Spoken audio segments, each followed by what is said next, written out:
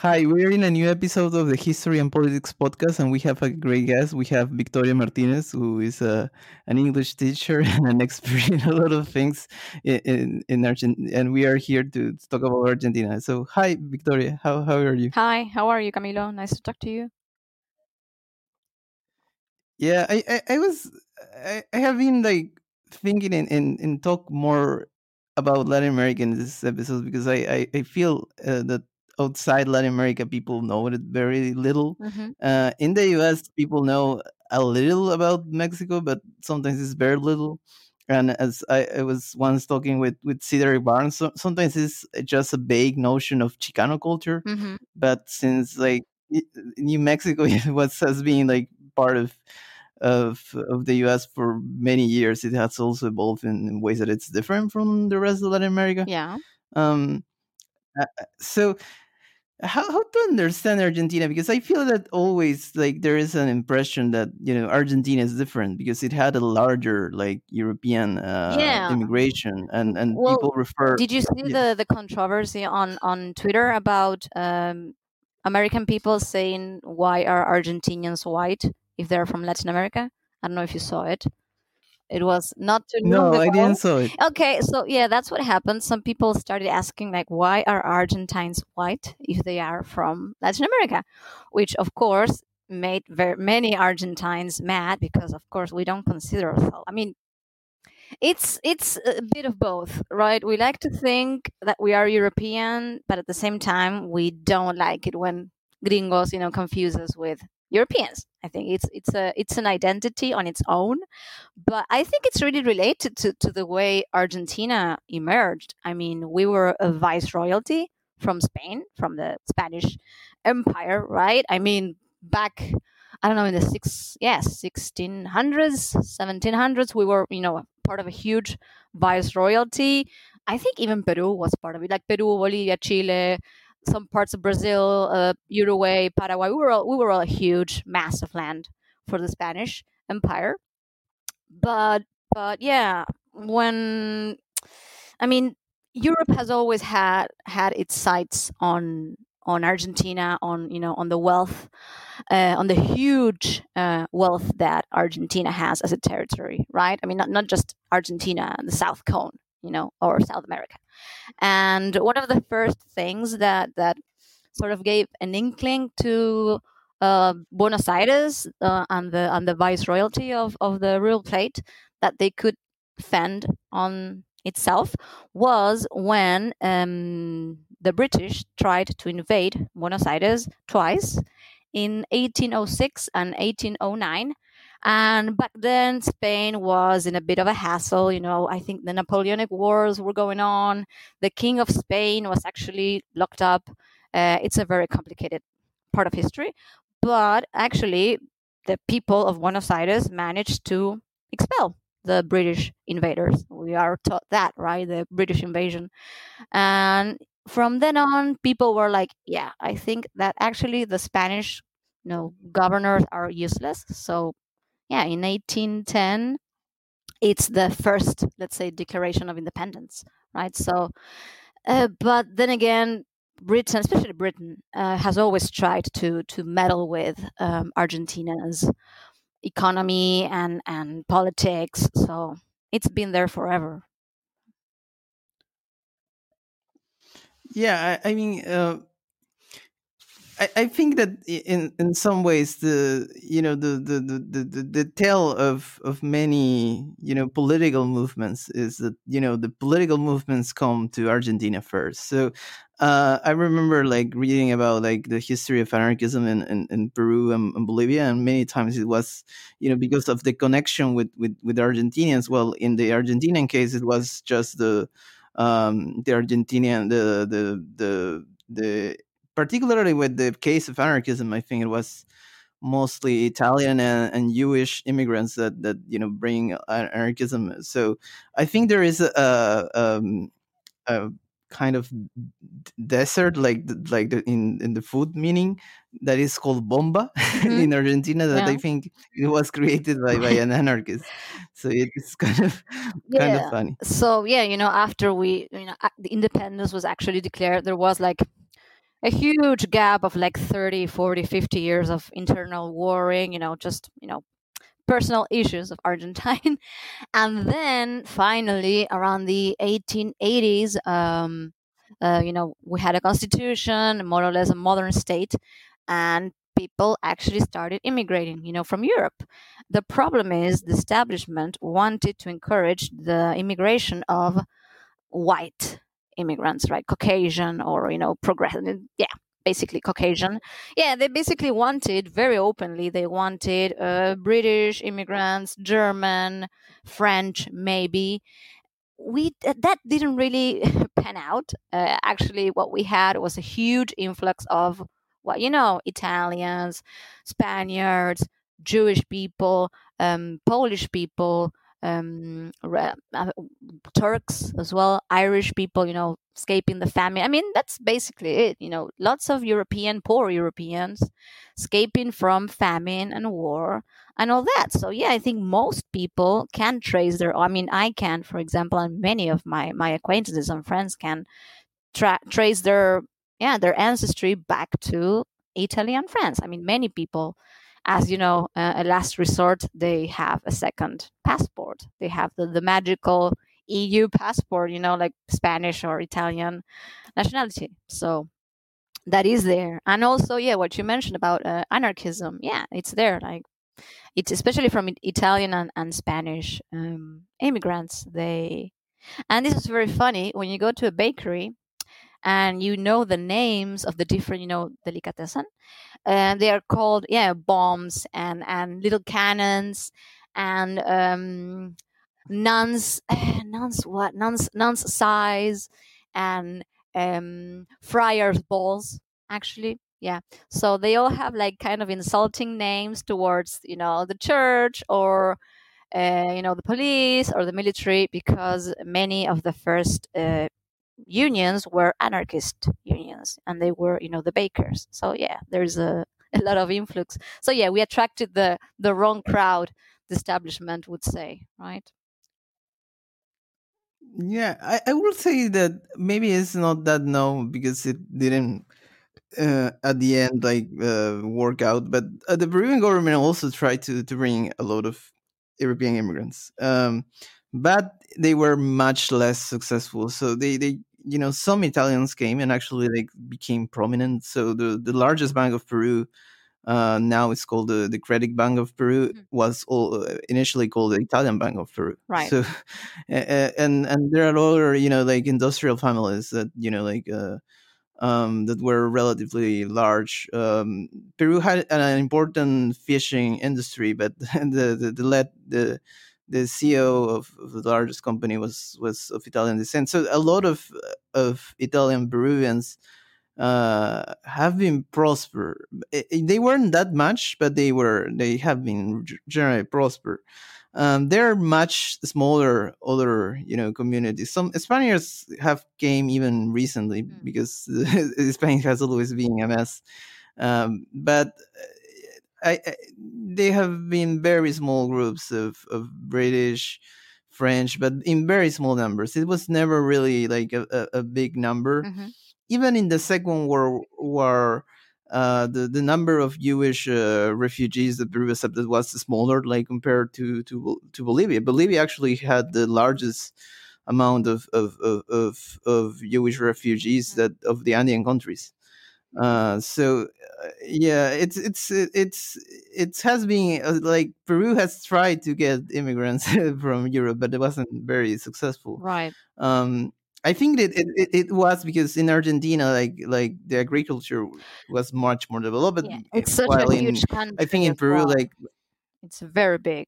And it's strange because we have even attracted Welsh immigration. If you go to the south, if you go to Patagonia, to a specific province, I don't remember if it's Rio Negro or I don't remember well, but there is a colony, a huge Welsh colony. So yeah, for example, we've got that. We also have Jewish immigration. I'm kind of tired of that whole stereotype of, oh, Argentina, it's full of Nazis.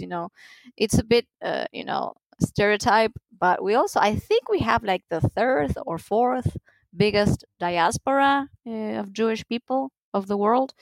like in Buenos Aires, there are a couple of neighborhoods that are basically full of Jewish people. There's even a city in a province called Moisesville. So yeah, I mean, we did attract a lot of Jewish Yeah, immigration.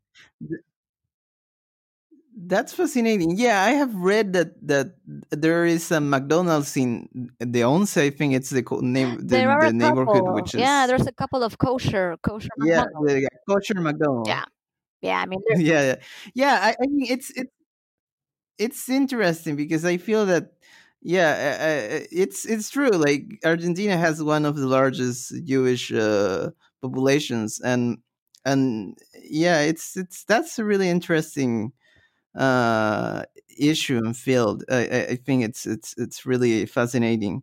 Uh, yeah.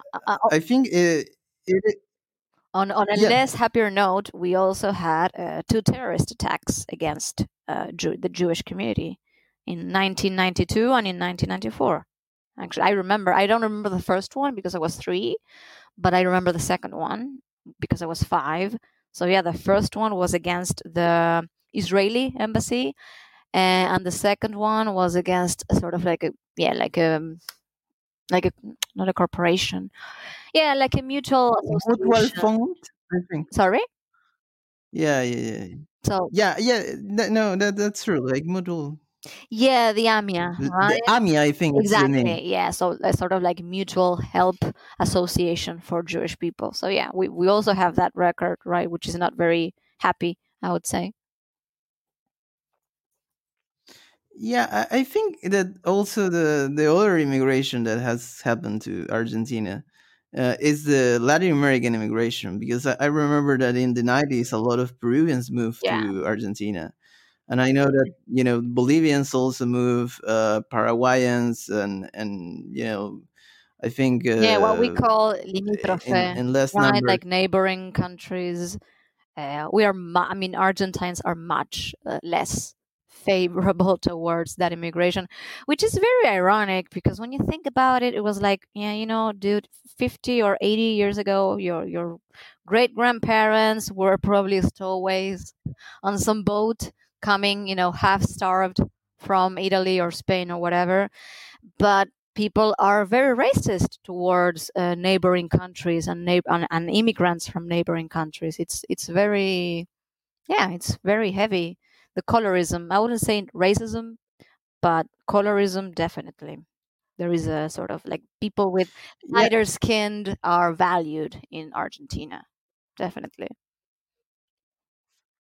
yeah. I remember, like, it was a podcast that is hosted by a um an American, but is of Bengali descent. So he is from South Asia, and like a lot of his guests are from South Asia. And so he interviewed an Indian guy, a guy that I think he's from Bombay. Mhm.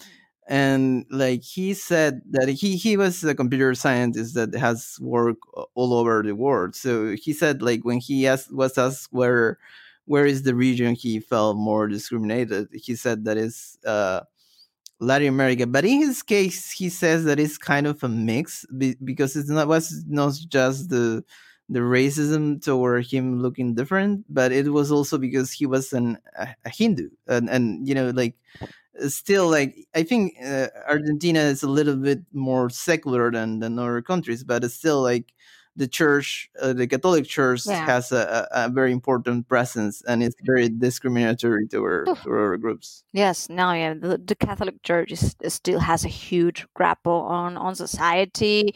I mean, it's a bit hypocritical because everyone is like, "Yes, I'm Catholic," blah blah. They fulfill all the rituals, but then the actual attendance to church on Sundays, it's really not that high. There's also a huge evangelical presence, but I think it's mostly cultural. Yeah, like, yeah, we're going to be Catholic, but just up to a point. Like we baptize our children, and yeah, I have even taken the my communion and the confirmation, but I'm an agnostic. So, and I think many people are just they hold these beliefs, but not really, not deeply, let's say. But it does But provoke do a you lot of, think yeah. that's Tell me, sorry. Do you think that's more related to the European secularization? Because I feel that here, like, it's still like the church plays a huge role. I think like the kind of secularization I see in Argentina or Uruguay is much larger.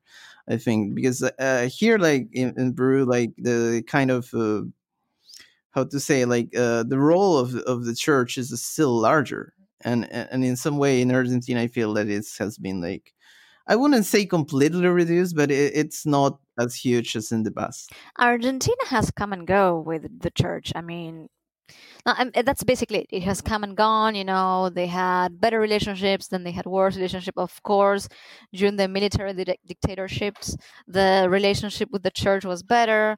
Then, you know, maybe with the Kirchners, it was worse because they supported the sex education law. I actually, you know, I'm studying the teacher training college, and I received last term I did the sexual education course, so I can teach that to students, right? So that really enraged the church. The current president has said that he wants to discuss again the abortion law in Congress. So that's going to create some turmoil.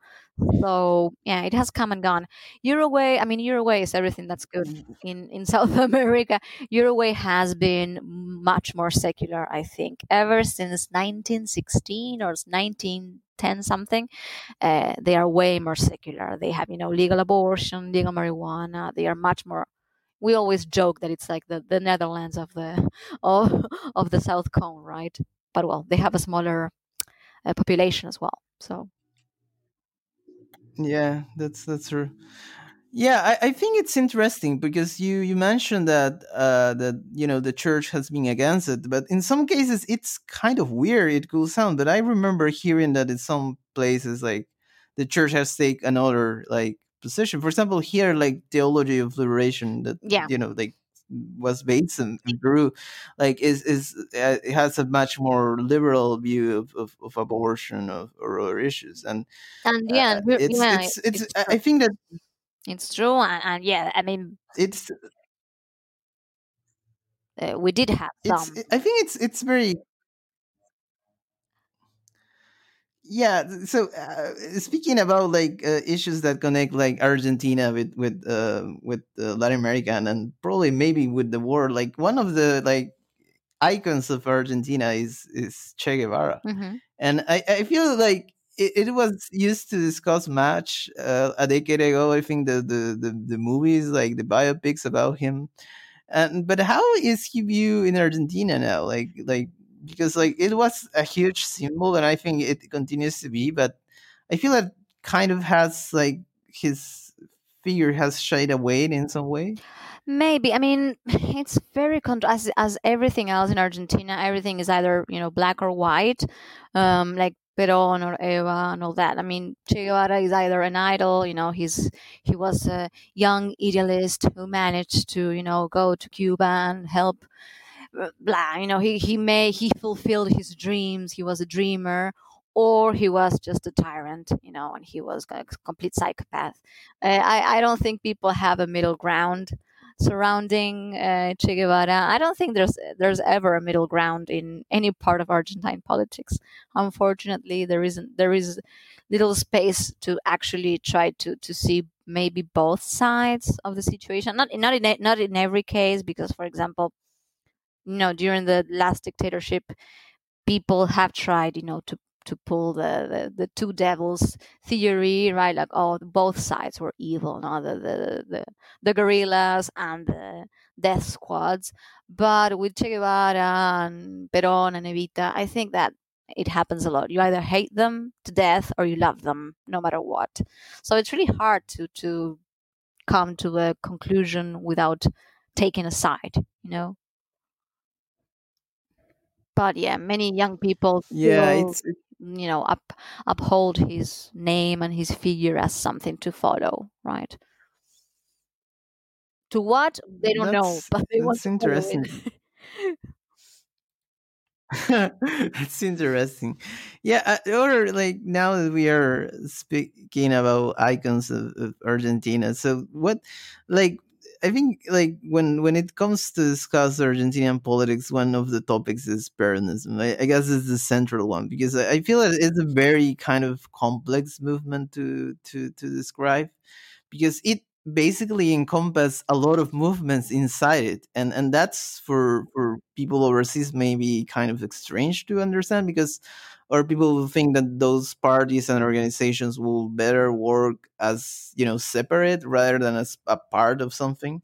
But how is that dynamic in Argentina? It's very misunderstood. I mean, there's always like, oh, Perón was a dictator. Actually, not. He was actually chosen democratically. I mean, he was. So, what you have to understand is that Argentina has never had democratic continuity. I mean, ever since the 1930s, there has never been. There were so many coups. I think that 6 or 7 military coups in the 20th century. So you can't really talk about a continuity.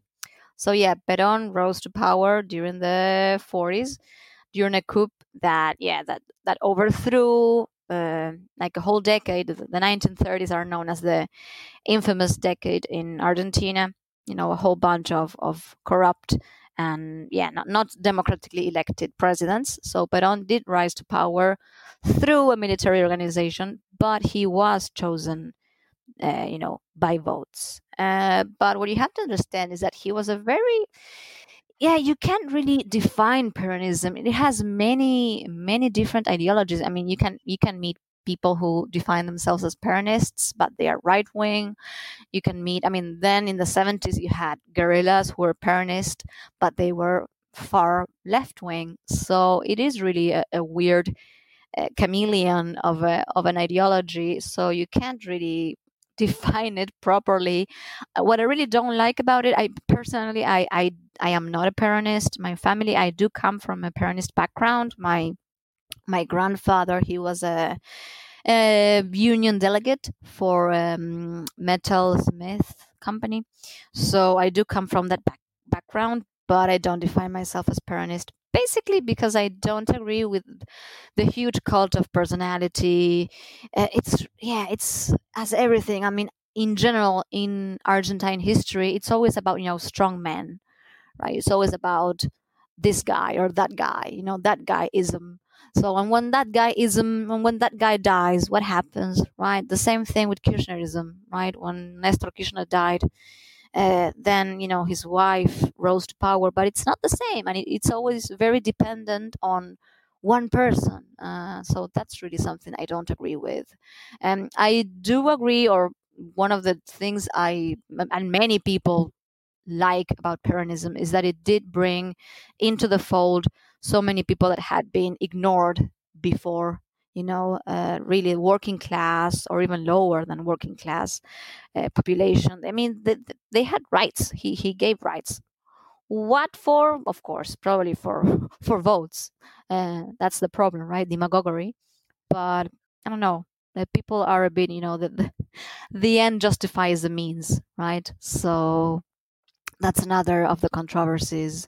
But yeah, I don't totally approve of the image that Peronism has, for the Westerners or for Americans. It's like, oh yes, they were all Nazis, and that's it, right? He's Mussolini for Argentina. It's a bit more complicated than that. Evita was also a very important figure. Sometimes people feel that she was more, she had more power than he did, actually. But yeah, ever since then, there's also this myth that, well, Magri, the president that left last year, there was this myth, that no non-Peronist president manages to finish their term because there's always a coup or something weird going on. But well, the curse has been broken apparently. So yeah, it's much more complicated than nowadays. We have a lot of you know quote unquote libertarians or the usual anti-Peronist speech that, oh, the country has been ruined after 70 years of Peronism. It's way more complicated than that. I would say that the military dictatorships, plural, have done more damage to the country than just Peronism and its many shapes. Yeah, I mean, I think it's difficult to understand the an ideology like Peronism outside of Argentina, because I think it's something so passionate that if you are not that Argentinian, you're generally are not that invested. Hmm. Um, I feel that the kind of historians or political scientists that have, that are from abroad, that have come close to, I think, make some kind of elaboration, is because they are invested in a topic, which sometimes from an academic perspective could sound like very problematic, because you have to be like in some way like neutral, but in some ways like Peronism doesn't allow you to be neutral. You have to No. take a position in some way. So, but there is other political movement that Argentina is known for, and that is Trotskyism. So, why does Argentina has so many like Trotskyist parties? There are a lot. I mean, I think of Latin America, I it's would probably the say country with it a comes lot from of what you mentioned, the anarchists and socialists coming to Argentina. It did evolve. I think though there is like this struggle, or the end the socialists and Trotskyists aren't very happy that Peronism sort of co-opted the working class struggle.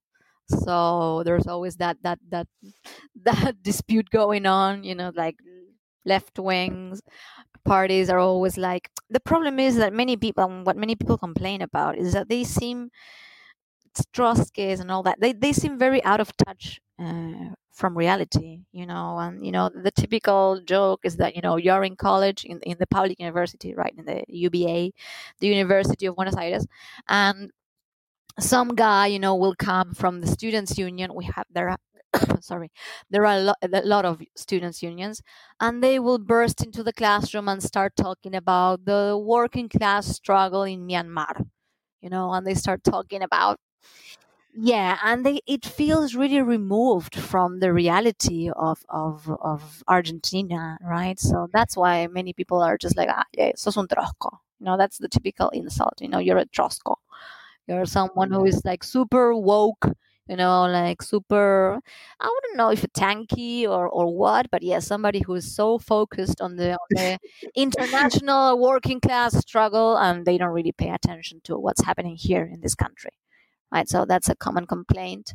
I don't know where I am. I'm just your regular green quadrant person, either libertarian socialist, democratic socialist. I don't know, but it's complex.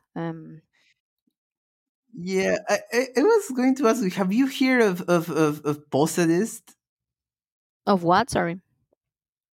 like the Posadists? So there was an Argentinian Trotskyist in the Cold War era that was called J. Posadas, and he wrote about like UFOs and socialism. So he has become a meme in the mostly in the English speaking world. No, I haven't. And there is Now I am a guy, intrigued.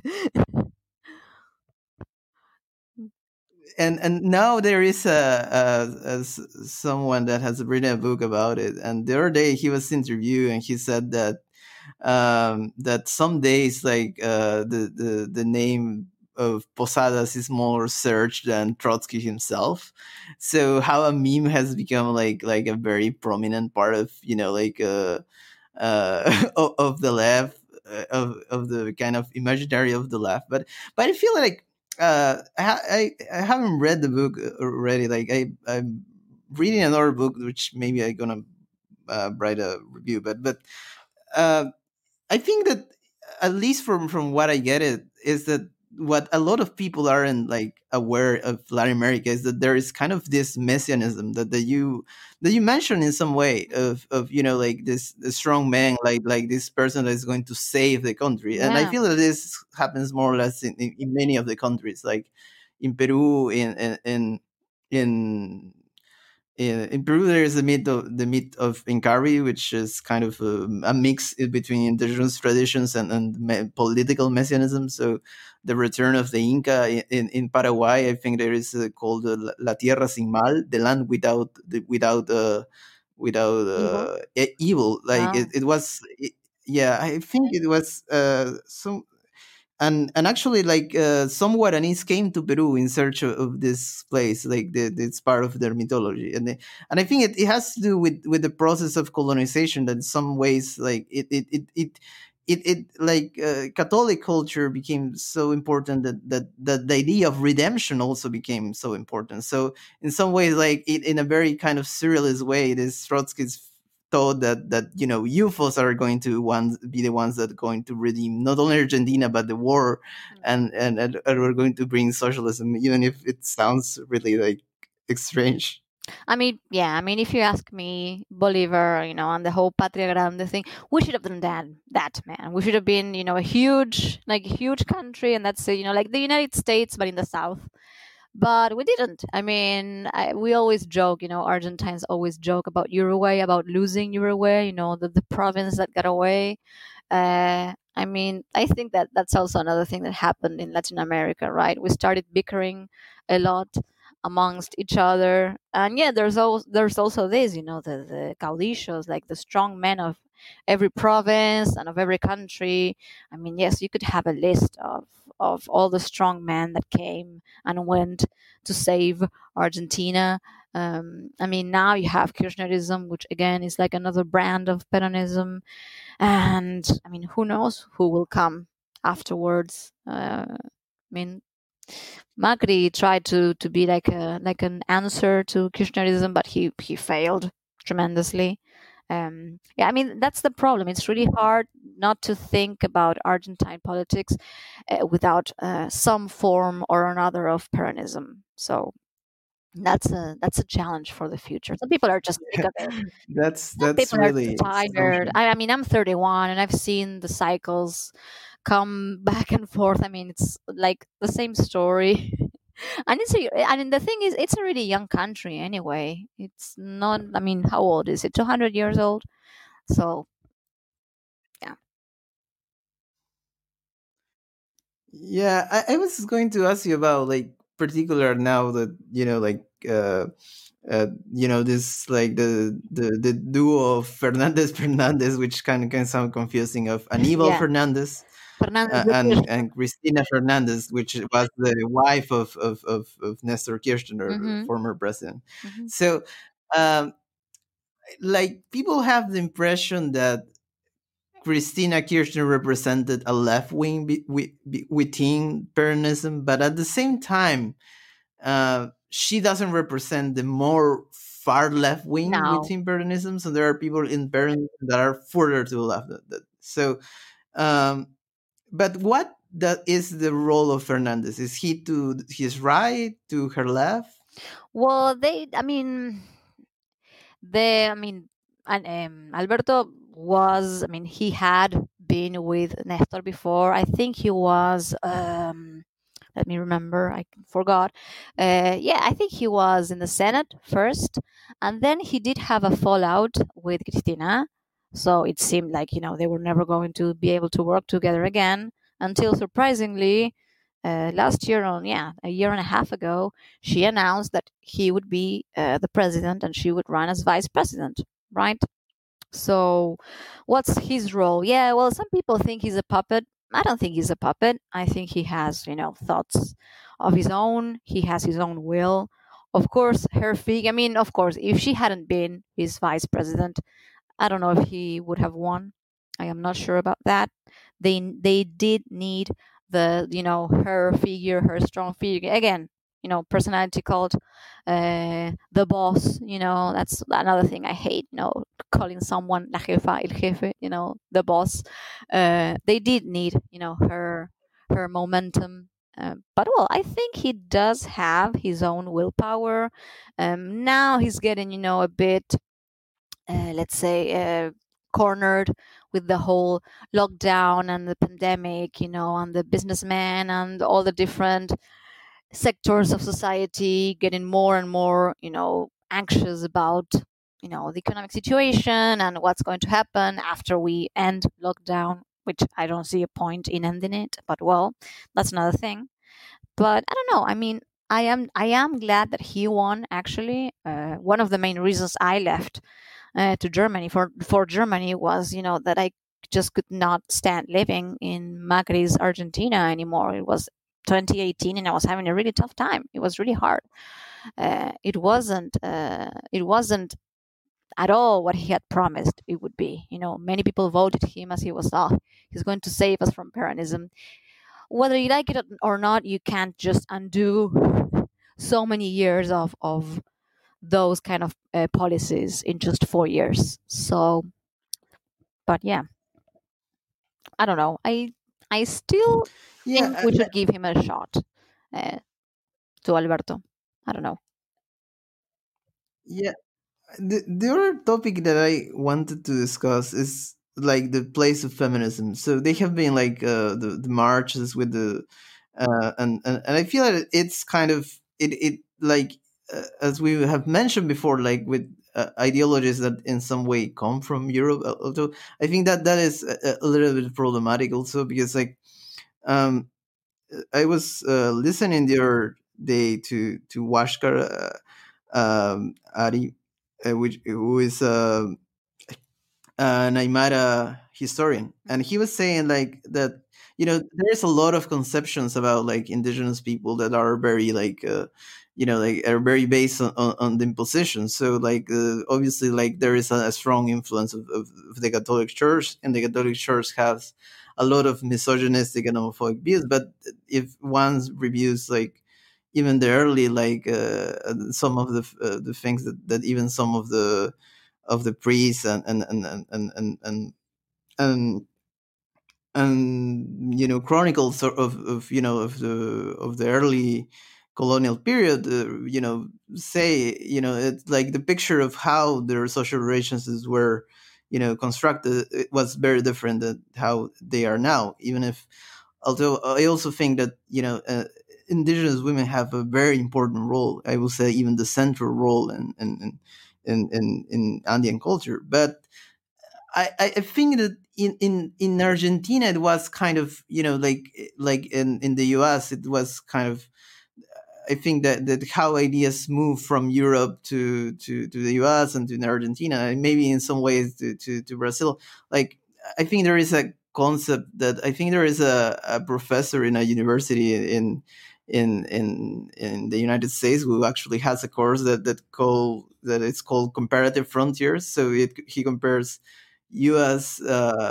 Argentina and Brazilian history, because there are three countries that receive a lot of immigrants, and with immigrants it comes ideas, and I think feminism has been, I feel, for a while longer in Argentina and other countries in Latin America. So I'm curious how they are seeing this moment.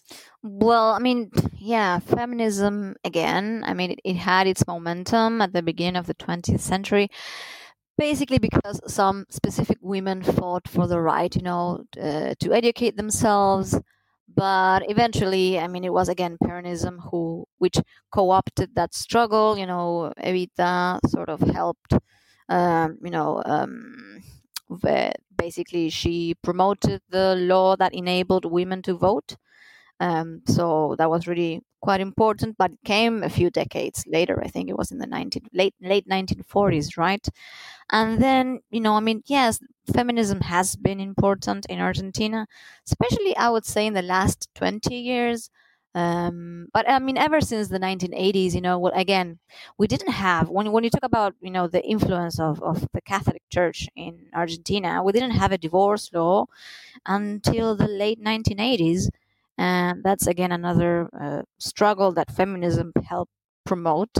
And I would say that, yeah, in the past 10, 15 years, with the raising awareness about femicide, I mean, it happens every day. It's really disturbing. You read about it or you hear it on the news every single day. A woman is killed, by her partner, an ex-partner. It's really hard. It's something that needs to be addressed, as well as abortion being illegal. There is also a huge struggle about that. I have been part of feminist activist movements. Even laws have been passed against catcalling, but it's beyond catcalling. It's really way worse than that. So I would say that yes, feminism is a strong movement nowadays.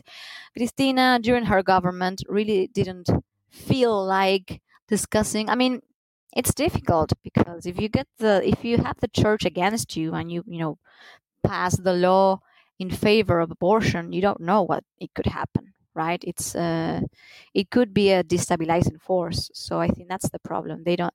She didn't feel like she had enough support to be able to pass that law. So we have to wait and Yeah, see. I kind of understand what his reasoning was, even if I don't necessarily share Mhm. her her policy at the end, because I feel that at the end politicians have to have value to do change. But I feel that what you mentioned of feminicides and also like the restriction to abortion is more or less what happens in the whole Latin America. Yeah. And the issue in Latin America is that like the police is very ineffective. So if there is a murder in, like, it's very difficult they're gonna like detain the person that did it, particularly if this is an indigenous woman and it was in a rural area. So Hmm. that is very difficult. I don't know if it's still like there the law, but it was a law that in Mexico until some years ago that technically uh legally allow, like, in some areas, to kidnap a woman was legally if the kidnap ending in marriage. So it was a very weird law and it was very sexist. And I don't know, I'm not sure it has been repealed, but I like remember someone that It's not surprising. a philosophy professor that work for a while in international institutions discussing these issues about human rights, and how, like, in some ways defense of tradition ends up being defense of of the prevalence of patriarchy. And I feel that it's very curious because I feel that there is a connections and disconnections between the feminist movements, because um in some way there is a part of the feminist movement that is much more, I will say, radical, but not in the TERF sense of of excluding um uh Trans women. transgender people, yeah. But at the same time, I feel that, like, I will say that there is a kind of a radical versus liberal divide, and I say radical rather than socialist, because sometimes there are, like, feminist anarchists even in Peru, where the anarchist movement is not that big. There are feminist anarchists. Um so I will say that it's so how you see this divide in Argentina, because I'm sure there is a divide between the like the feminist movement, and also if there is the presence of the turfs like in other parts. Yeah, So do I you would say see that's that the that biggest. tendency? That's the biggest, difference, or the biggest um, drift that I'm noticing is basically between, radical feminists, but yeah, in the sense of excluding trans women specifically from feminism, and the other huge divide is between, concerning prostitution. I see that more and more, people, I mean, feminists who are arguing, we have abolitionists against regulationists, and then you have sex workers in the middle. So that, I would say, that's the biggest divide in feminism in Argentina, especially among, which is a bit worrying, among younger people. I see that more and more, that they are increasingly becoming, like, yeah, TERFs, SWERFs. They exclude specifically transgender women and sex workers from feminism. So that would be the big Yeah, divide. that's More than ideological. Of that's course, you really. do have, feminists who are socialists, and then you have, Peronist feminism that does exist. But I would say the ideological struggle is that, excluding trans women and sex workers from feminism. Yeah, that's interesting. I actually, like, I have, like, it's very interesting because I have voted for a sex worker two times. Like, Angela Villon was a candidate for the left wing coalition, the Broad Front. So I have voted for a sex worker twice. It's interesting. Like Peru is also very.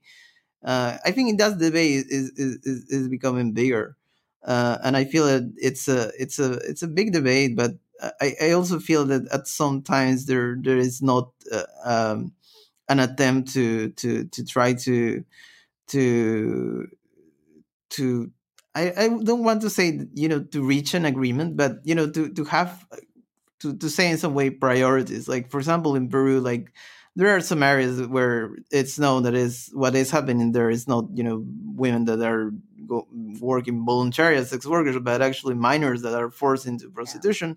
But the government doesn't do anything because like they are bribed generally and things like that.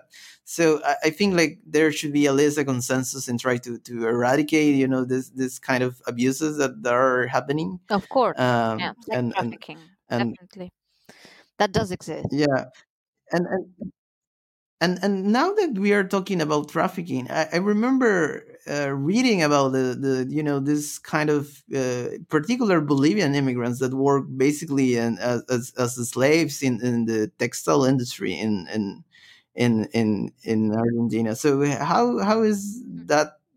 How I mean, like this image of Peronism as progressive, but somehow like allowing basically almost a slavery or a slavery in some cases. Like how is that? Well, it's interesting that you brought that up, because then again, I don't want to sound like I'm bashing Macri all the time, but actually, his wife, Juliana Wada, she has a clothing brand, and she was also accused of those illegal means of employing people. But yeah, I mean, unfortunately, it's pervasive in society, right? Like immigrants, there is a lot of illegal immigration. People are just brought into the country to work 12, 14, 16 hours in some in some probably very unhealthy place. They don't even have a proper housing. They don't have anything. They just come here to work, and they are basically trafficked. So yeah, that happens a lot. I'm not sure what is being done to eradicate those practices, unfortunately. So yeah, I mean, people like to complain. I mean, as in everywhere, people like to complain a lot about illegal immigration, but they keep forgetting that illegal immigrants are usually exploited. They don't come here to become millionaires. They come here because they are escaping even Yeah, worse conditions, but in the end they come here and they have to struggle a lot.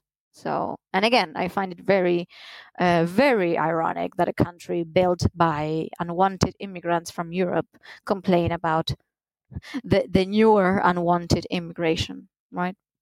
That's another. I mean, that's one of the yeah. contradictions of Argentina, definitely.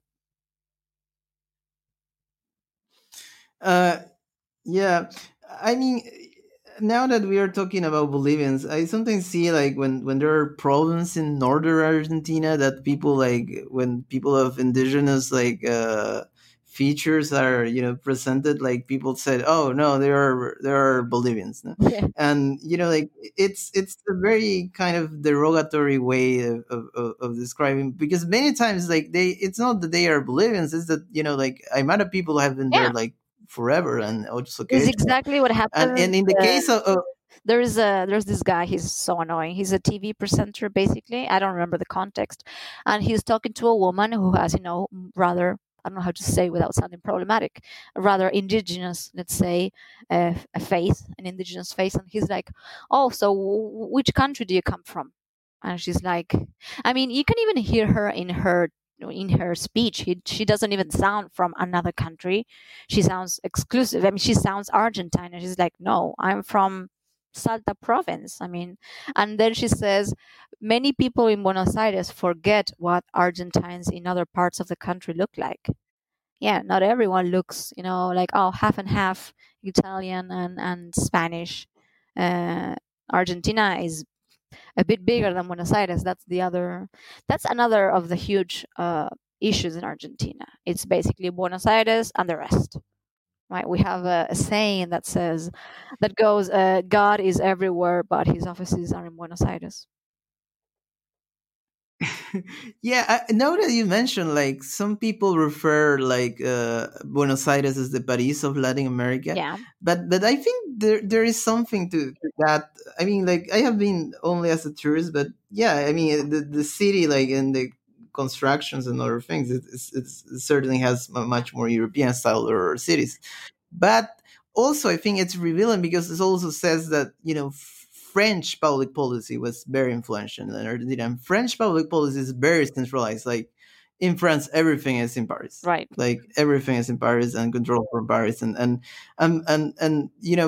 obviously issues like like how to deal with the indigenous people is like a very like it's very difficult to control it over from the center where there aren't as many as in other areas. Yet, and speaking in other areas is the southern Argentina. So like generally, like, people when people think about the Mapuche, people think about the Mapuche in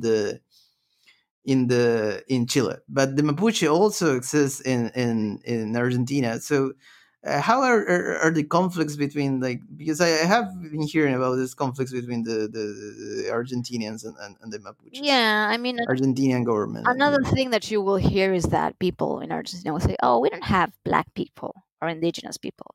Yeah, basically because we had some very sly politicians that took it upon themselves to get rid of black people and indigenous people. So first of all, Argentina, I mean, yeah, it didn't need so many slaves as other countries in South America because we didn't have gold or mines. So and then when there was the Triple Alliance War, where we basically decided to destroy Paraguay, ganging up with Brazil and Uruguay, we sent many Aboriginal and Black Argentines to die, as cannon fodder. And then, in the latter half of the 19th century, I mean, politicians and military forces undertook what is called as the conquest of the desert, which is Patagonia, which wasn't a desert. It was well inhabited by many Aboriginal different tribes, right? So yeah, I mean, again, we basically massacred most of them, and the ones that are still living in different reservations in the north and in the south, mostly they live in, yeah, just the worst of conditions. Lately, I mean, not lately, it's been forever. Usually they have to deal with famine and malnutrition, illiteracy, the destruction of their environment. Yes, we basically mistreat Aboriginal peoples just as any other modern country does. So yes, our relationship with indigenous people is really really bad. The governments really don't care about them unless again is to make them vote or whatever. yeah, about that, I think like the other thing I was going to ask you is like the police like in Argentina is known for being very tough and rough with a lot of people. So how is Argentina dealing with like Argentina's dealing with the police? Because like now that we have Yeah, like I wouldn't the say it's been global tough, challenge. tough and rough. It's basically you can't really trust the police if you are dark skinned. Now there's been, I mean, there's regular disappearances. I mean, it's not only during the dictatorship. I mean, during the dictatorship, the military could just, suck you. That's what we call it, chupar. They sucked you, and that's it. You were tortured and then killed and then thrown from a plane. But nowadays, if you cross paths with the police at the wrong time in the wrong place, you can be disappeared again. So now there's this case. I don't remember his name. I think it's called Facundo. He has been disappeared for like 3 months now, and yeah, there's basically no trace of him. But he's not the first, and unfortunately, he won't be the last. And there's been so many cases of people murdered, disappeared. I don't know, Natalia Melman, I remember her case. She was raped and killed by three policemen, and they never got, I mean, they were never convicted. So, when you see Americans like questioning their relationship to the police, it's like, oh, that's cute. Like, they actually believe the police was there to protect them. In Argentina, I don't think anybody thinks the police protects you. So, It's just very, very corrupt. I could like, yeah, yeah. I mean, the same could be said about Peru, and the place in Peru is even more incompetent. But there is a history that always like brings me joy. Like there was one night in the police arrested a lot of trans sex workers, Hmm. and like their comrades, fellow trans sex workers, enter the police station and beat the shit out of the police and liberate their friends. And it was kind of epic. I mean, it's Of and, course, and now we that do have that we like are talking, incompetent police stories as well. It's not just evil and sadistic. They are also useless. So yeah, but that's a good story. yeah, that's a good story. But now that we are in like talking about like different identities, so how do you see like the LGBTQ community in Argentina? How like gay rights are in Argentina? Well, I mean, just I think a couple of weeks ago or just last week, it was the 10th anniversary of, well, when the law when they passed the law for same sex marriage in Argentina after a long debate. So yeah, I would say that Argentina is quite progressive in that regard. And again, the Kirchners, you can say weaponized, you can say they were so kind enough to give LGBT T people their rights. But yeah, we have a gender identity law. People can change their gender on their IDs. I think you can even have your health insurance should actually pay for your gender reassignment surgery. So yeah, I think it's quite evolved. Of course, there were setbacks with Macri again, especially because they downgraded the Ministry of Health to a subsecretary, which really affected HIV people. The basically handing out medication for HIV positive people. But I would say it's quite progressive in general. It's a tolerant society. Of course, Buenos Aires, it's not the same as the provinces. If you go to the provinces, it's a bit more complicated. For example, I don't know, Salta, or what, a couple of years ago, I think, yeah, a senator wanted to promote. They wanted to make the capital of the province of Salta a pro-life city, so they would ban contraceptives and condoms. So, yeah, so yeah, it's weird. It's weird, of course, and you will find cases of gay people being bullied, beaten in the streets. It does happen, but I think in general people are more open minded than before. Again, sex education is compulsory now in all schools, public, private, even confessional schools. Teacher training colleges, like, well, the one that I go to, have to teach sex education to the future teachers. So yeah, hopefully there will be more awareness in the future.